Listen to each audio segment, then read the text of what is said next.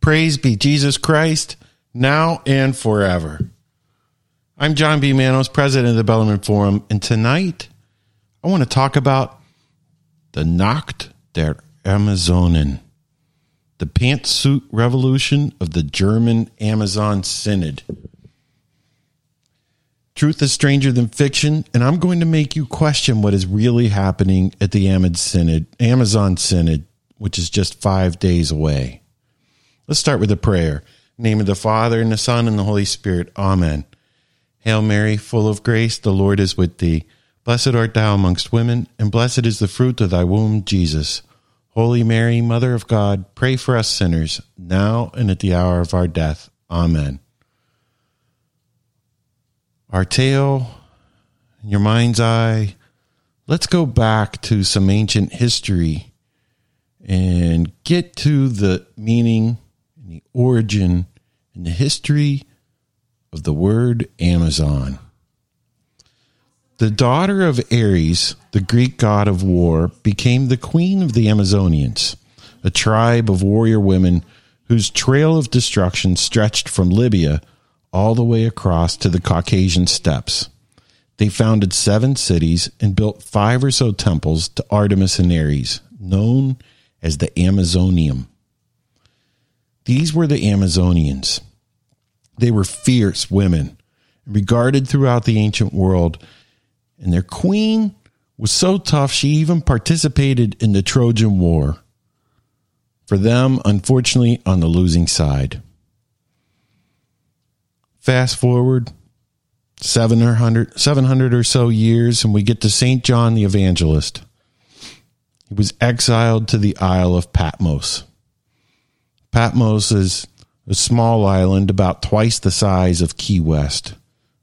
Overall, about 17 square miles. The name Patmos literally translates as my killing.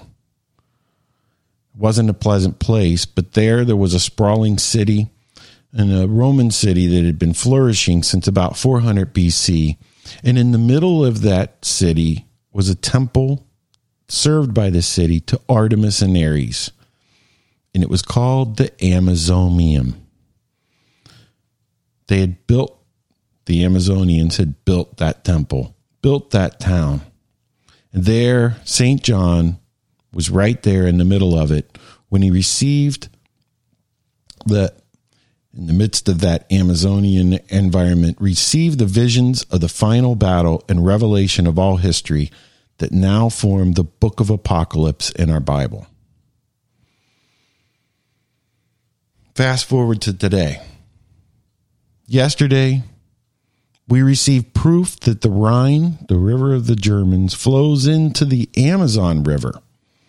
And it came in the form of an interview published by a German church backed by a German agency called Adveniat.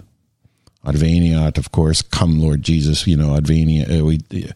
At any rate, Adveniat is a relief group that sponsors help to Latin America. Adveniat has been a source of money and logistics to prepare and propel the Amazon Synod. They've been right there with it the whole time. In their journal, Blickpunkt Latin America, which Blickpunkt means focus or spotlight, so it's focus or spotlight Latin America, they published an interview with Austrian German Bishop Erwin Kreutler. He's the retired bishop of Xingu, Brazil. I don't know if I'm saying that right. It's Xingu. Kreutler has been a key synod preparer. In 2014, he met with Pope Francis. They decided on the idea of the Amazon Synod, and Kreutler has been preparing since. As a matter of fact, he's so important to this that a number of sources say he's the guy that wrote the Instrumentum Laboris, the working document of the Synod. So he gives them an interview, and he's talking about what the goals. This guy's the mastermind of the Synod. Get it? And he's talking about the goals. Among other things in the interview, Kreutler claims that Pope St. John Paul II's declaration given in the 1994 apostolic letter Ordinatio Sacerdotalis, that the church is unable and lacks authority whatsoever to ordain women, in Kreutler's opinion, is not a dogma. No, many theologians and academicians of the church and others have spilled all sorts of ink, including cardinals today, Brandmuller, Mueller, Burke. They all say that this is, if that statement is an infallible statement of church dogma. And here's Kreutler just throwing it aside. Questioning it, saying, no, it's not a dogma. We could do whatever we want. He then raises a bunch of questions in the interview as who can be ordained.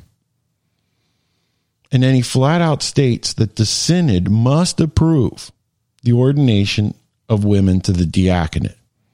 So he's laying the groundwork for women to be ordained priests, and he's saying that under no certain terms that he expects the synod to make women deacons. In other words, this is the German at the tip of the spear of the revolution. He's the Blickpunkt, the focus, the spotlight of the German church's demands on the synod. Now, just going through the working document of the synod, there's several questions at the end. The last question in there asks, and I'm quoting, what contributions could the communications media make towards building a church with an Amazonian face? Now, Amazonian face. What is the church with an Amazonian face? You might think I'm a little crazy talking about the ancient Amazons in the Amazonian face of the church, but let's go forward here. Another question, quote, in what ways can consecrated life and its charisms, so we're talking about nuns, religious, contribute to the building up of a church with an Amazonian face? Another question, this is a quote from the document, quote, along these lines, it is necessary to identify the type of official ministry that can be conferred on women. Get that? The type of official ministry that can be conferred on women, taking into account the central role which women play today in the Amazonian church. That's a quote. I'm going to read it again. Along these lines, it's necessary to identify the type of official ministry that can be conferred on women, taking into account the central role which women play in the Amazonian church. The document stresses, quote, an urgent need to evaluate and rethink the ministries that today are required to respond to the objectives of a church with an Amazonian face and a church with a native face. Again, the document tells us that these indigenous peoples have much to teach us Western minds. Oh, that's not fair. I see on the statistics that not everybody that listens to the podcast, there's many people from Asia. Welcome. But I think many, particularly in the Philippines and in India, that's not entirely fair to just say just Western minds, but I think many people in the Philippines and India receive a Western education. And I think when we get through this, you'll agree. They're talking about all of us. They're targeting Americans for the most part. But the quote is in the document that we're told that indigenous peoples have much to teach us Western minds and that we should learn from them. Again, the church must have an Amazonian face, and Bishop Kreutler wants the, quote, pastoral agents to be women. Did you notice that in the document that they don't call them ministers, they don't call them priests, they're talking about pastoral agents. And this repeated use of the word, of the phrase, Amazonian face. Let's look a little bit at that. And what is the indigenous Amazonian face. When the Spanish explorers entered the Amazon basin, they encountered numerous fierce and pitched battles with women warrior tribes. It was Francisco de Orellana. I think I'm saying that right. Spanish name. Francisco de Orellana, who said from these battles, they must be like the Amazons of Greek history. Does that ring a bell? The Amazon, it turns out, gets its name from the ancient Amazons, the warrior women tribes of Greek history. And because the Spanish had run into warrior women tribes in the Amazon basin, they called it the Amazon itself. In fact, it was de Orellana's observation that gave the Amazon its name. So there's our connection to that ancient history. Let's look in, let's just name it another way. It's the Amazon was named the Amazon by the Spanish, and it's the same name that the Greeks gave the warrior women, who were named, descended from Ares, the god of war. The Greeks, etymologically, the word Amazon in Greek means without a breast. Some say that the myth or the legend of the Amazonians was that the mother would cauterize the breast of the daughter, the right breast, so that it would not interfere with wielding a weapon. Thus, the Amazonia women, being without this right breast, could be more deft at handling bows, throwing javelins, and generally making war. That was their purpose. Metaphorically, if we think about the Greek, it means that these women had taken away their capacity to nurture. And that's supported by other Greek phrases that describe the Amazonians. They would call them manslayers, killers of men, destroyers of men. Other times they would call them equivalent to men. And they mean it in a sense of they lacked the feminine and would try to be like men. In fact, when some Amazonians had been captured, taken on ships, they fought against their captors, took over the ships, but not being familiar with navigation of ships. In other words, they floated at sea until they hit the island of Scythia. The Scythians wake up, see these strangers on the beach, go to attack. During the fight, they thought these were just strange men that were coming to do battle. After the skirmish, they kind of split their ways, and in observing the bodies, they found out they were women. So again, this is history. It's recorded history. So the Greeks would call them equivalent to men. They also said of the Amazonians, the phrases to describe them, those who loathe all men. They hated all men.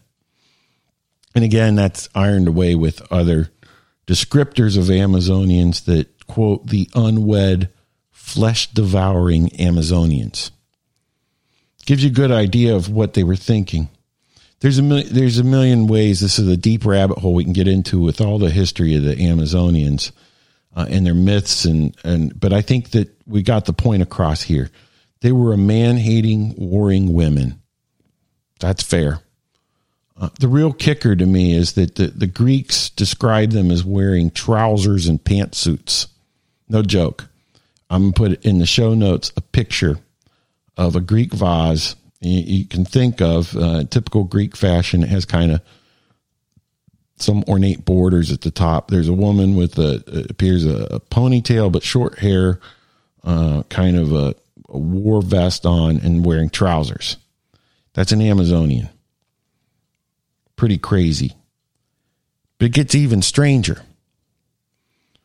Most of Europe had long forgotten. Again, it makes you wonder, though. I'm going to say it again, and now with a little bit of history. Now with the rest of the story. What do you think we're reading about in that document when they say they want to beat the German drum and put an emancipated Amazonian face on the church? The good news is this Trojan War has been fought in the past, and we won. And with it being October, what can we do about it?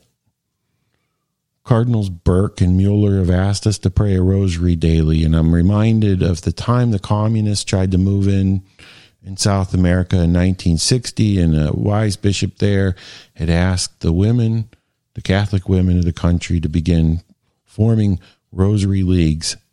Rosary spread throughout the country, and the communists were defeated.